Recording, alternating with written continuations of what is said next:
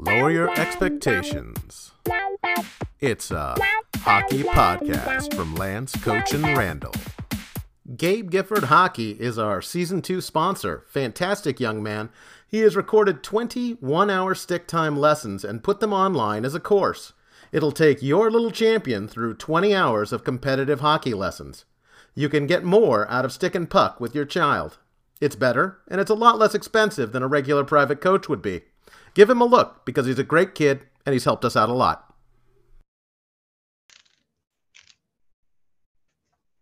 Hello, and welcome to Youth Hockey Podcast, Episode 7, Season 2. And the first thing out of the gate we have to do is thank you, the listener. We have become so popular, Lance. Would you like to tell people what we broke? Well, we broke the record for the most listens in 1 week since we started. I know. And this is not in the tens, listeners. This is in the hundreds.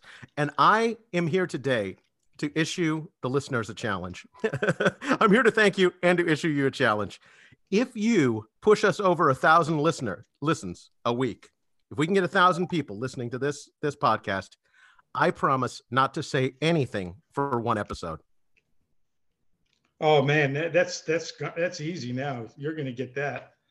Oh, Lance knows what I'm talking about. There was somebody on the internet who wrote into the show, and he basically said Lance is fantastic, and I'm not going to say what he said about me, Raleigh, but I'm going to imply that he didn't want to hear very much from me.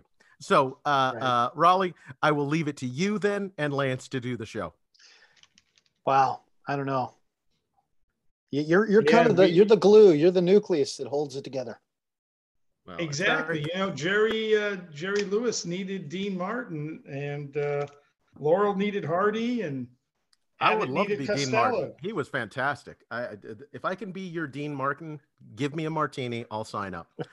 So for episode 7, Lance was going to start off with there was a kind of push to expand AAA hockey in California. This might not fit everywhere and every when and all that, but it does certainly fit some of the models of where hockey is not Canadian hockey. It's not where there's 500 rinks and 700 teams to go to. And when Caja recently added AAA teams, there was a kerfuffle. Lance, what would you like to say about it? Well, I'll give you some background first, because I think I understand how the contraction or the logic behind the contraction started. And it certainly made sense to me at the time. And that was because when you had any and every team able to field a AAA hockey program, I think the state felt like it was creating kind of a watered down effect. And what was happening is when we went to like the Quebec tournament for the Pee-wees, the Brick tournament, and various tournaments, I think California teams were struggling versus these other teams that just seemed to have just built on all-star teams, you know, the very best of the best competing. So they felt like, okay, if you scaled it down from, you know, say 10 AAA teams to like 1 or 2, you're going to get the best of the best on those teams. And when Lance, you go do you mind if I interrupt here? Sure. Would you like to hear a joke that a guy from Quebec told me? Sure. How does a California hockey team count to 5 in a major tournament? How? 0-1, 0-2, 0-3, 0-4. Oh, that's cold, isn't it? It was cold. It was cold. And he said it in a French accent, which made it even colder. Please continue. That reminds me of the old Buffalo joke about the new did you hear that Buffalo got a new area code? 044. People that you gotta know your NFL history for that one. I know. 0 for 4. That is you're of course talking about the Jim Kelly days in Buffalo, and the Buffalo Bills are coming back though. If there's anyone in Buffalo, you are some lucky bastards. You're watching some good football right now. Yeah, they were good this week. Oh God, they look great. Lance, pray continue. I'm sorry I interrupted. By the way, but before we do continue, I will just add one more thing about that. because I was watching football this weekend, and I got to believe that the NFL set a record this weekend. I've never seen so many missed field goals in one weekend with games online. I think in the Green Bay game, there were like, what was it, like 4 to 6 field goals missed in the final 3 or 4 minutes in overtime that could have won games. So a lot of extra points being missed too. Yeah, it was interesting. But anyway, getting back to AAA hockey. So I understood the logic of it is the fact that California teams weren't showing the best because of the fact that, whether it was watered down teams or whatever. So that I know that's what they contracted. But the other side, so the one side of the argument is the less teams, the better the teams are going to be. And you're really going to have a true AAA team that's competing nationwide. The other side of it is that when you have a huge talent pool, it really limits kids. There's a lot of kids who are outstanding hockey players who are being forced to play AA because there's just no room for them. But if you expand the league, like it seems like they're doing now, there's more room for more players to get that experience. So I guess I throw it back out to you guys who have kids. I mean, what do you think? Is it good to have more teams or bad? I can only speak to a few of the teams locally here who seem to be going through a huge drought right now, being able to field competitive teams nationwide. So does it make sense to expand it even more? Well, should we explain?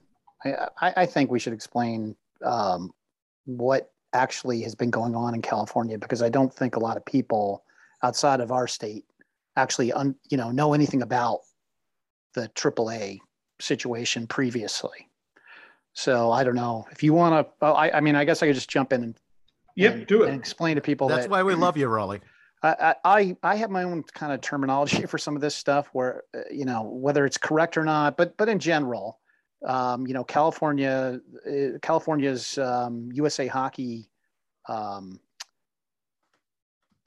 district or governing body is the California Amateur Hockey Association, or CAHA, so we all call it.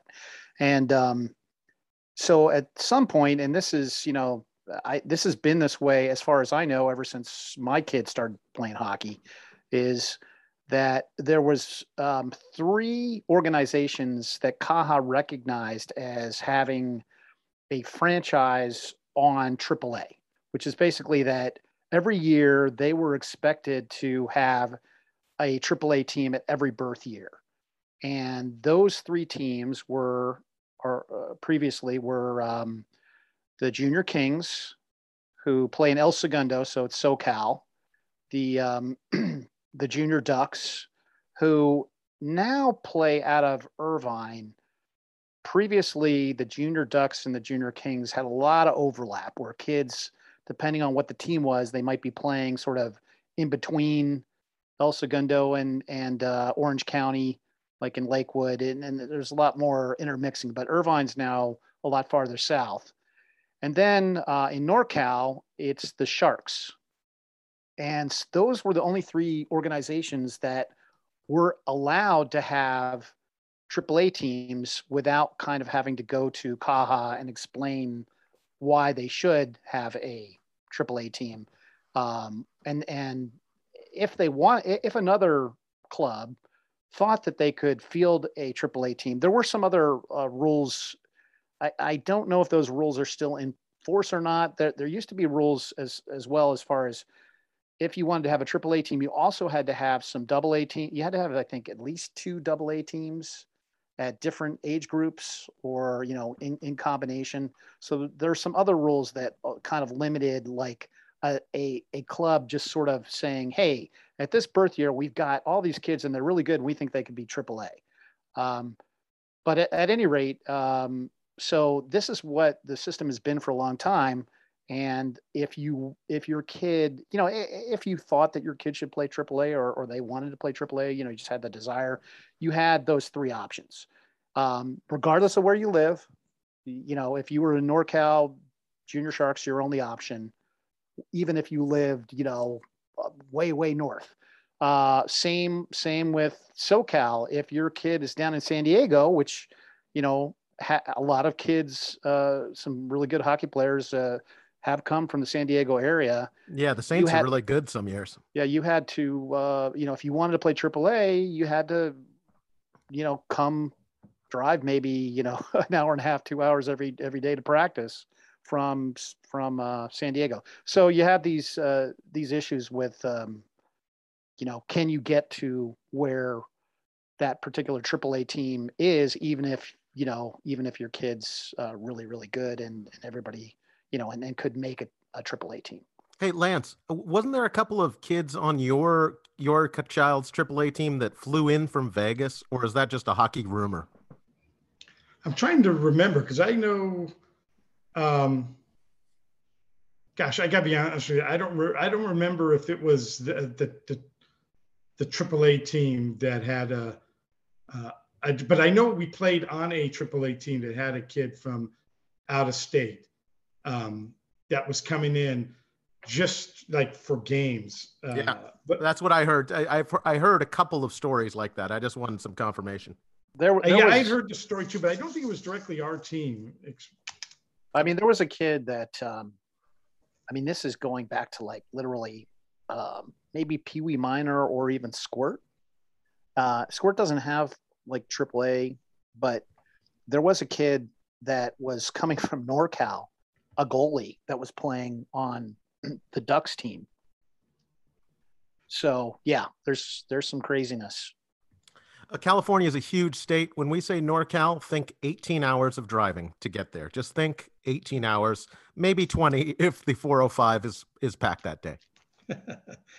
That's funny. Do you remind me of a funny story, Randy, that I met a person who wasn't from California and didn't know the geographics of it. And they said, "Oh, where are you from?" I said, "From LA, from Los Angeles area." And he said, "Los Angeles area?" He's like, "Hey, I have a friend, John Doe. He lives up in San Francisco. Do you know him?"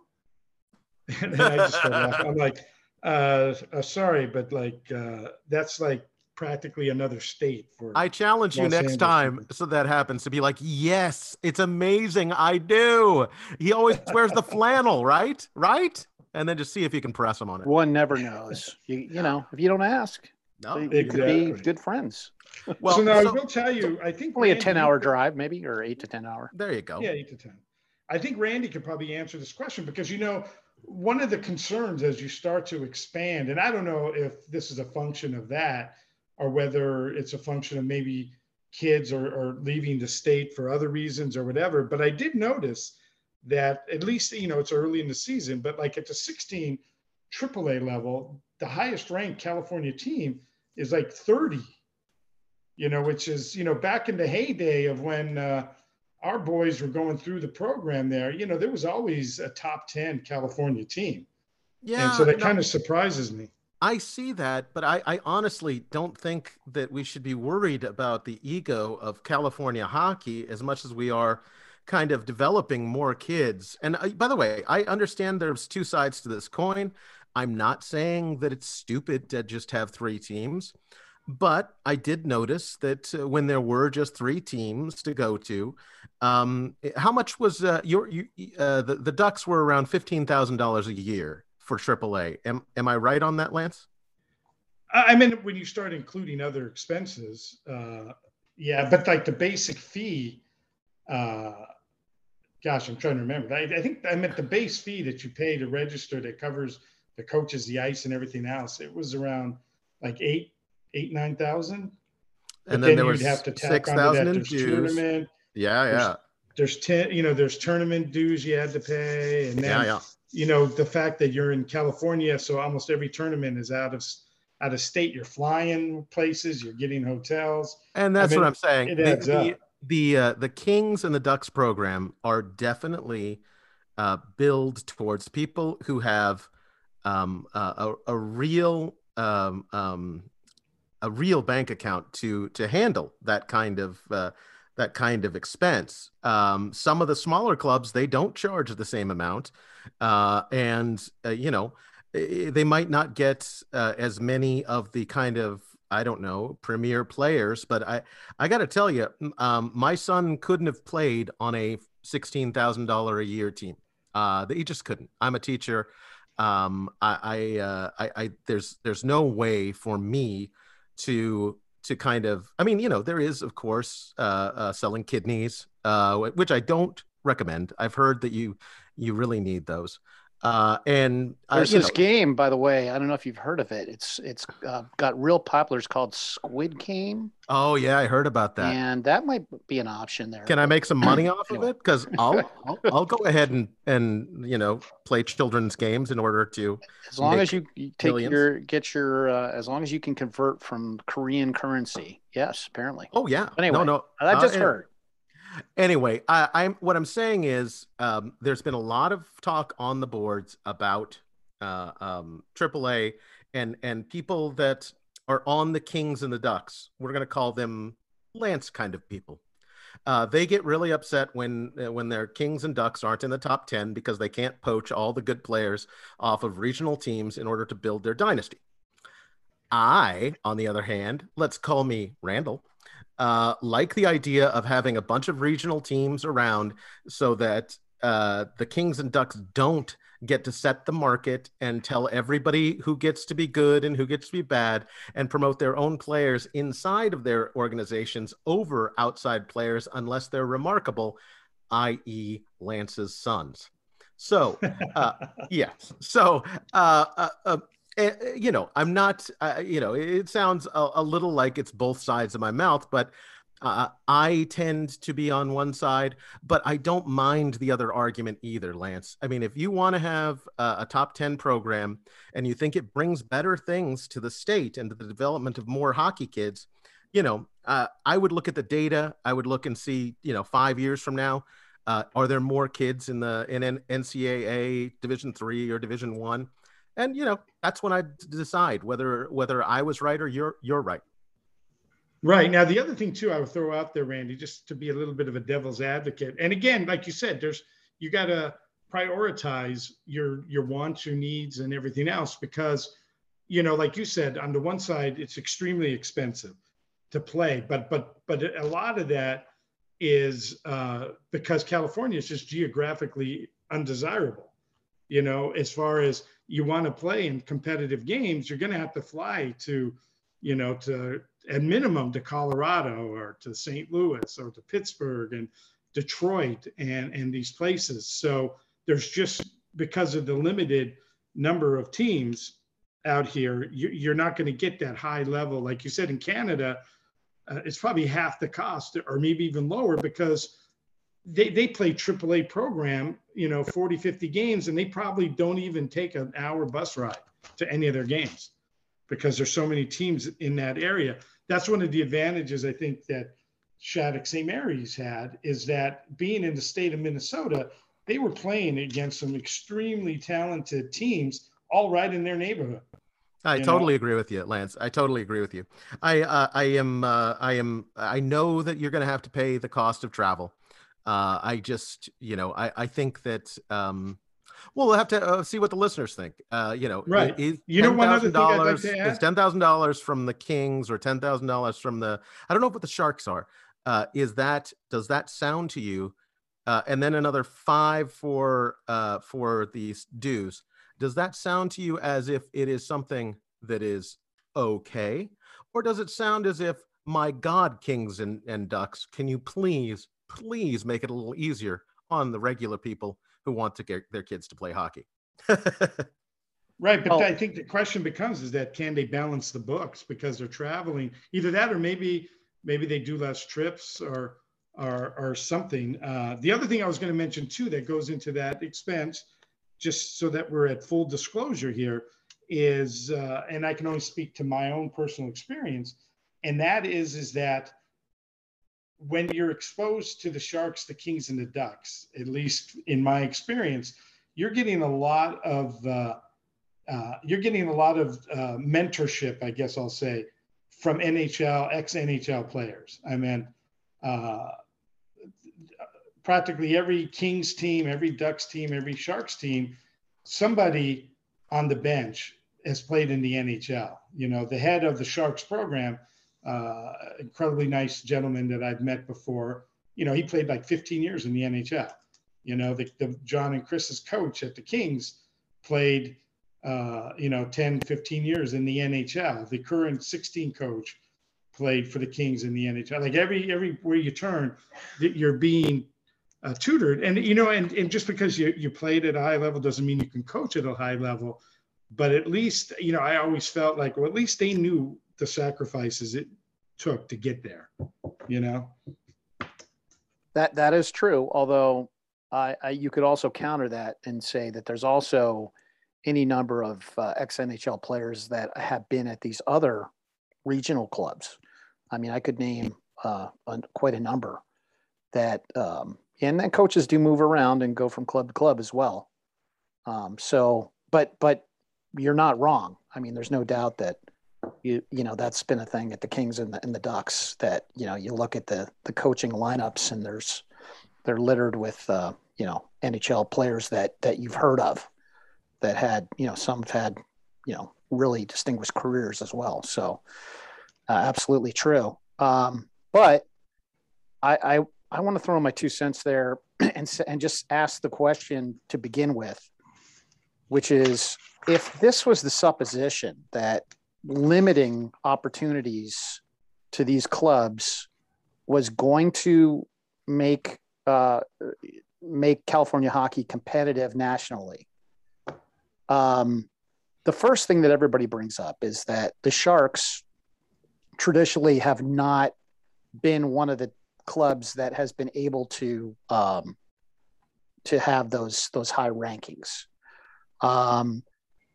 So that's one thing that, and I think a lot of this has to do with just the availability of players, and in NorCal there's less hockey families there, just because of the population and the access to rinks and whatnot, than there is in SoCal, especially if you include San Diego and call SoCal, everything from maybe Bakersfield down to San Diego. There's a lot more kids playing. Do we have to acknowledge Bakersfield? Yeah,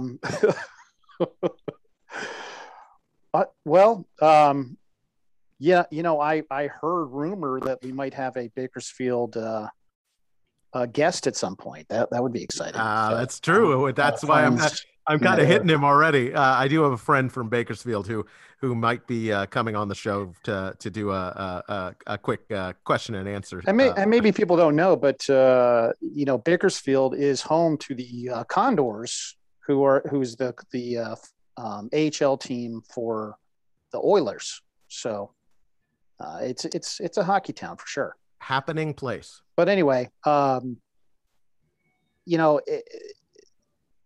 it was supposed to do, maybe to limit this, I don't know that it's worked.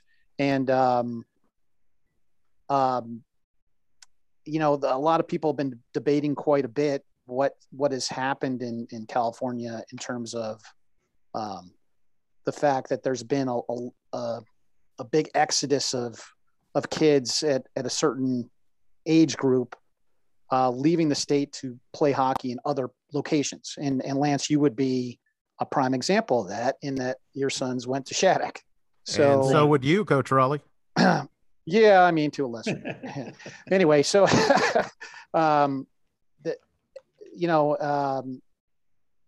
I guess we have to say, part of why you're bringing this up is that this year, for the first time, they really loosened up the reins on the limitations, and there has been some exceptions here and there over the years.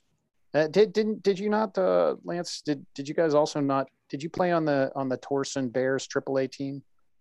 That one we year? did, yes. Yeah. So I mean, that was one exception to the rule, where they went up to AAA for a year, then they went back. But anyway, now so it went from, like, in most of these divisions, 3 teams to, well, now maybe there's 5, 6, depending on the age group.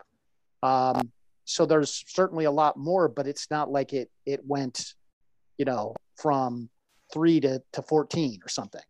The other thing, as you were saying, that, you can attest to as much as anybody, is that when you would in years past, your season of California hockey entailed basically what, 6 games, because there was two other teams to play against, and or maybe it was, yeah. Well, I mean, you could tell me that you played the other teams like 3 times each, and that's yeah. I think it was 3 or 4 times each. Like maybe it was 2 there, 2 here. Yeah. So yeah, you might play 12 games in the year we played. I think we played 12 California games in like a 55 game season. And then you compare that to maybe like on the East Coast, where you can play and be in a league where, you know, you can play 35, 40 games within a league. And it's, you know, or maybe there's 14, 15 teams, clubs, 16, and most of those teams you're playing you're driving. You know, it might be an hour, might be an hour and a half, might be 2 hours. And you're not having to get on a plane, which is what, you know, anybody that's playing in California has to do currently, you know, like you were saying, for geographic reasons. And the other thing that goes into that is that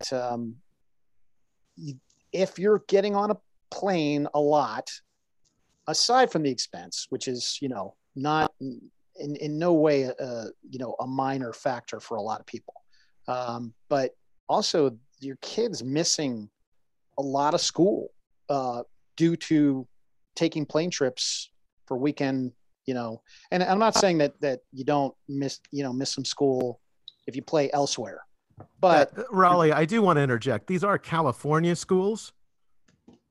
Right. Oh, here we go. Yeah, I don't know if really that much is being missed. That was just some flavor out there for my California. I knew friends. Randy was going to go there. Yeah, I had to go there, man. I'm sorry. 3:45 a.m. I am leaving my house tomorrow to get on a plane to go to Minnesota. So when you're talking about the plane, all I'm thinking of is the pain of tonight's 3 hours of sleep.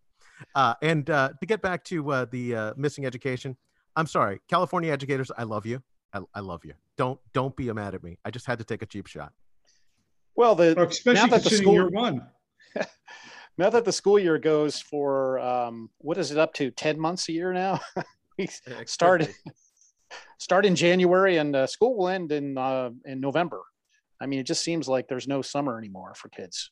Anyway. Yeah, that was the vote for. That was one of the considerations about going to a place like Shattuck or any other private school, was the fact that while you're still getting on a bus and you're missing games, at least everything was factored into the curriculum, you know?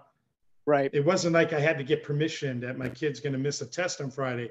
You know, the school was built around these athletic programs. So your kid never was gone the teacher would never assign a test because he knew everyone's schedule and knew the commitments, and they would schedule around it. Yeah. And I have, go ahead. Well, I've got to, you know, just do some truth telling here. And, you know, this is a fact of what happened to us. My son missed a couple of Fridays, and the teacher's attitude was tough, you know, and he lost in two different courses. He lost about a grade level because the teachers would not let him make up tests that he missed. They gave him literally a 0 on a test in 2 different courses. And this was when he was a freshman in high school. And there's a very combative attitude with a lot of schools in California because the public schools are incented to have, you know, butts in chairs every day, and you get that constant pressure. And I really went all the way to the principal on this. And so, you know, truthfully, what a lot of people say, you actually literally have to play a game where you have to lie and say, and call in your kid's sick and say, yeah, sorry, my kid's sick. They had to miss, you know. It's ridiculous. You can't tell the truth of, yeah, my kid's playing hockey and he's going to miss, you know, a couple of Fridays because he's going to some tournament in Minnesota or something.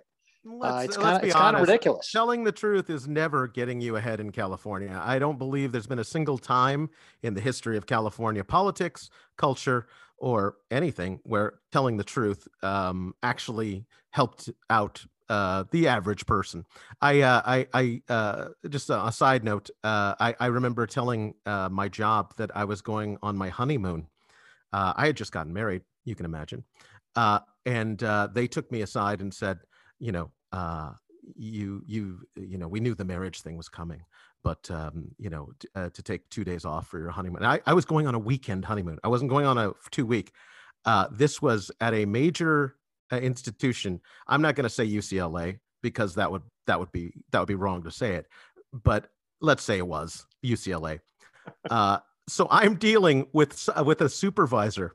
I am just a adjunct professor. I'm not a big deal. I'm missing 2 days of classes, and it is for my honeymoon. And they raked me over the coals for it. And I tell you, ever since then, every time anything happens anywhere, I am sick. I am sick because if I am going to take it in the gut for a honeymoon, a weekend honeymoon, I am no longer telling the truth to anybody except for you. Yeah, well, now we've loyal listener. This could be one of the most valuable episodes ever. It's like, hey, listen, if your kid's playing hockey and they're going to miss a day of school, you got to lie. You got to call them in sick and tell them and teach them to lie. Yep. They need to keep the lie going as well. Bella, hey, where were you on Friday? Just start like, make your kid into a walking wounded. Just have a series of rotating diseases that your child has. I don't know if that's really good for your soul, but I'm telling you, Raleigh, it's my bursitis was acting up again. Sorry. Oh, yeah. My emphysema. I'm a heavy smoker. Test. Yeah. So anyway, guys, I did have one more thing I wanted to try, if you don't mind. I was going to ask the question because we often talk about like new rules are being piled in and new things are being piled out. What is one thing, if you could take away from youth hockey and make it a better place for everyone? And my what I would contribute here is I would love to see the anger get out of youth hockey. I see these angry parents in the stands and around the boards. And I saw one guy pull their 8-year-old kid off and stagger him into a corner where he could dominate him and shout down at this little face about what he was doing. And the kid wanted to get back out on the ice so he didn't have to deal with his dad. And his dad said, no, you're not going back out there because you're not doing what I told you. And I am looking at that and I am seeing such a breach in all of the things that we hold dear between kids and parents. And I think anger is one of the most useless things to bring to a rink. I think on the ice, it turns into, like somebody calling somebody a name or somebody trying to hurt somebody, or I think, tenacious, rough, I don't care. That's all great.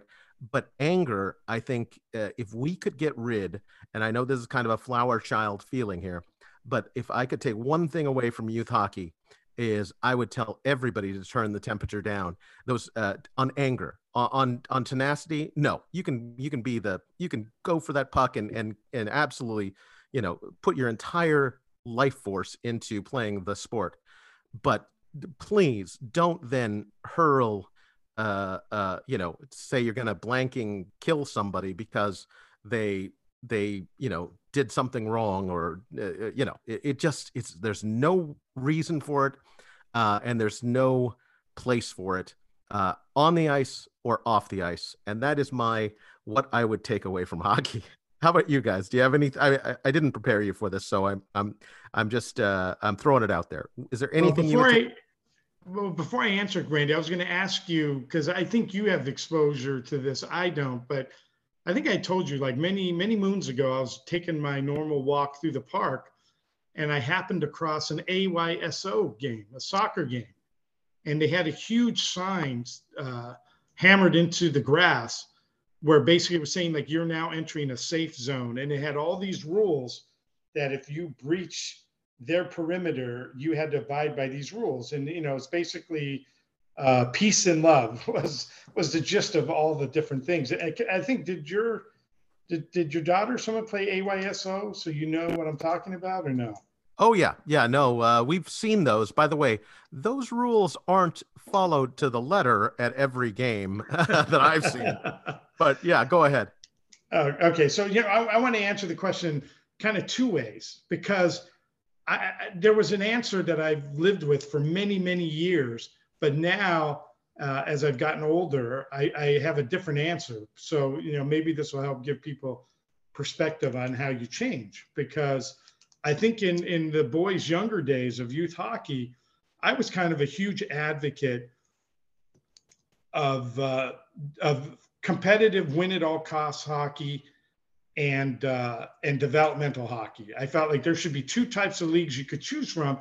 And when you choose to go into the win at all costs, then you have to accept that, hey, your kid may never play, and you're going to pay all the money, and your kid may never play if the coaches don't feel he's good enough. Or you go down to the development league where everyone has to play equally. And I kind of thought that was a great approach to take. And that way everyone kind of understood what they were getting themselves into. But now that I've been exposed to this for so many years and have talked to so many scouts and so many coaches and so many higher level junior coaches, college coaches, etc., I kind of feel like, okay, based on what they're telling me, that's just a completely flawed theory, because in their minds, until you reach like junior level, in their minds, every league is developmental league, and every kid should play equally, and every kid should play the power play, and every kid should play the penalty kill,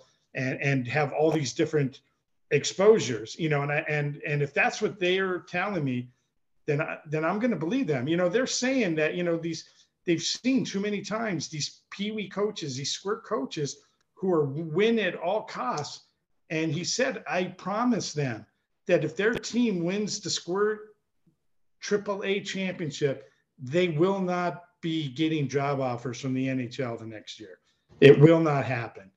The way you move up through the ladder, they said, is by continually developing your players.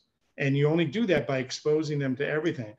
So if I could remove one thing, it would be the short bench at all levels from 18 below. And if you go to juniors, then, it's kind of like mini minor league hockey. And then it's now, all bets are off, and you earn your play. I think that's a nice thought, my friend. I like that one as well. Coach? Yeah.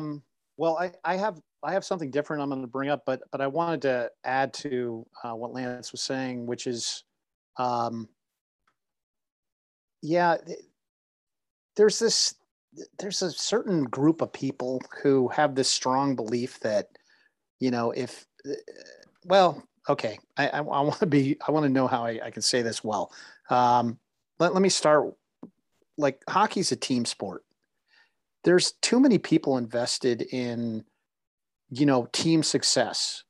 And granted, there are kids that are extremely good on every team. The best. Most people, if you're watching your team, you know who the couple of best kids are. But it's still a team sport. You can take put a really good kid at U14, U15, U16, whatever, and even if they're like one of the best players, let's say in the region, take another team that has kids that in general aren't as good, but overall they have a more well-rounded team.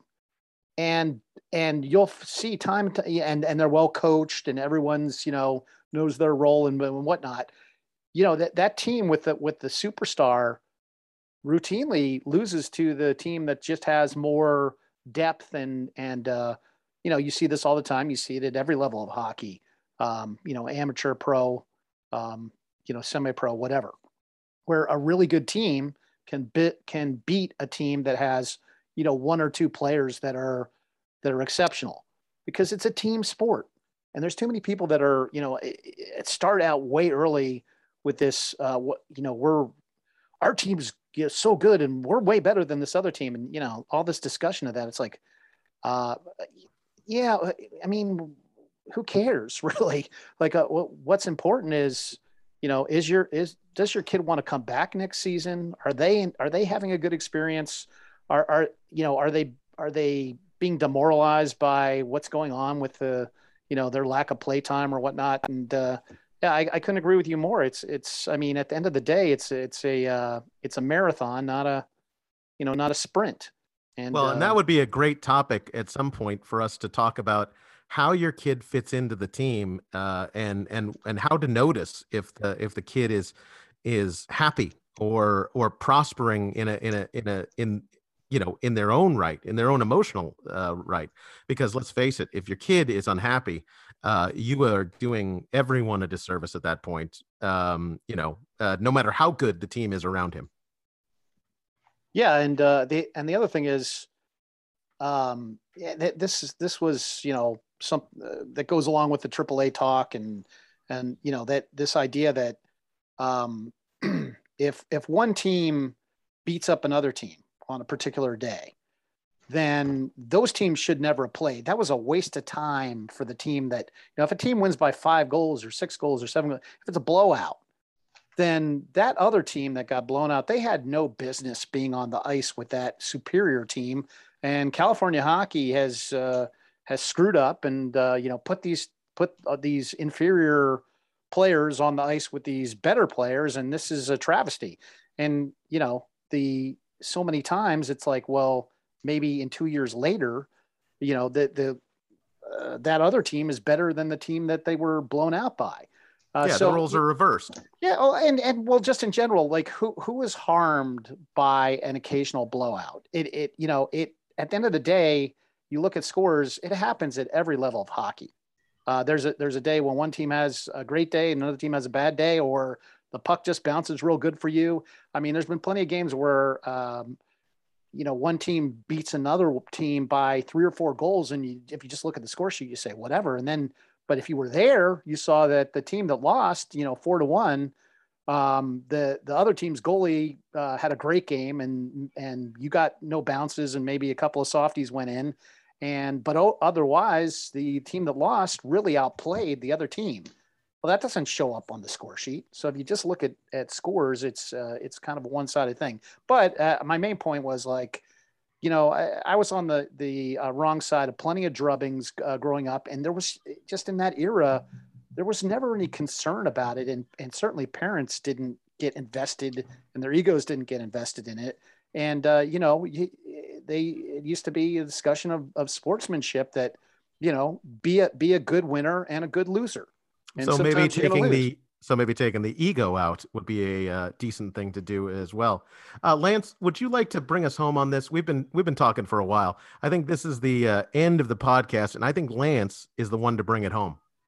Well, I was going to say just really quick, just to reiterate what you said, Raleigh, was the fact that we were on a team, and there was a team that had like 2 or 3 superstars that were just elite in the league. And of course they were at the top of the league in the standings, and they dominated teams. And just to your point, when we got to the playoffs, I'll never forget, the coach sat down and said, look, I'm picking you guys. He picked like 3 or 4 guys who were the very top players on our team. And he said, look, when that line hits the ice, you're going to be on the ice. And I don't want you thinking about scoring. I don't want you to think about offense. You're going to be double teaming. You're going to be triple teaming. You're going to be smothering these guys. These guys don't touch the puck. And it's going to come down to, like you said, it's going to come down to our role players versus their role players. And we'll see who has the better team. And, at the end of the day, we blew them out because the rest of their players had never been in a position to have to score, have to do something, have to be relied on. Whereas, like you said, our team was rolling 4 lines equally, and everyone contributed equally, so that just, I think, really drives home your point. And really quickly too, Randy, I wanted to mention, because I know there's so much talk about this whole development, and my kid needs to be on the AAA team, or he's not going to be doing justice to himself and his skill level. You know, I had that argument presented to me hundreds of times. And I just, you know, I'll be open and tell everyone, here was the progression of my sons. My sons played Might B, Squirt A, Pee Wee A, Pee Wee AA, Bantam AAA, and then they went to Shattuck. So they played 14, 15, 16 AAA, Ducks AAA, Ducks 18 AAA. And the reason I mention that is because, and Randy knows all well, there were certain kids who kind of left the local programs, and I knew multiple kids, and they were playing Might. I guess the highest level of Might you could play at that time, which was probably Might A. I think it's Might AAA or quadruple. I think it's 4 A's before Mites, because right. that's what we need.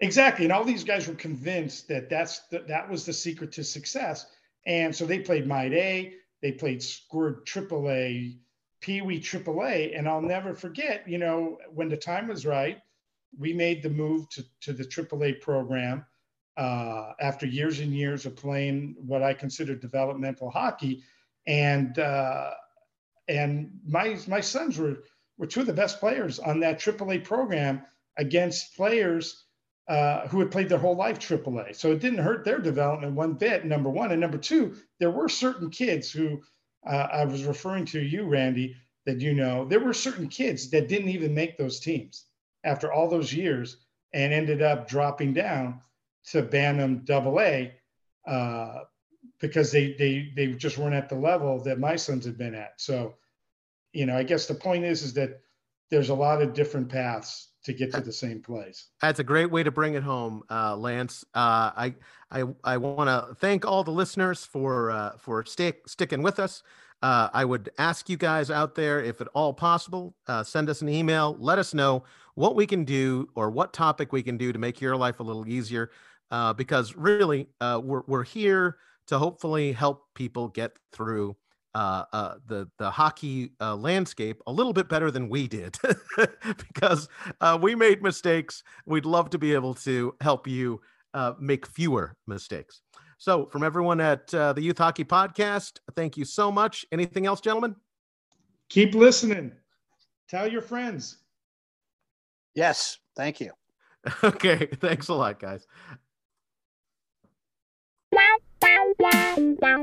Remember to visit Gabe Gifford Hockey. The link is in the description and the webpage below.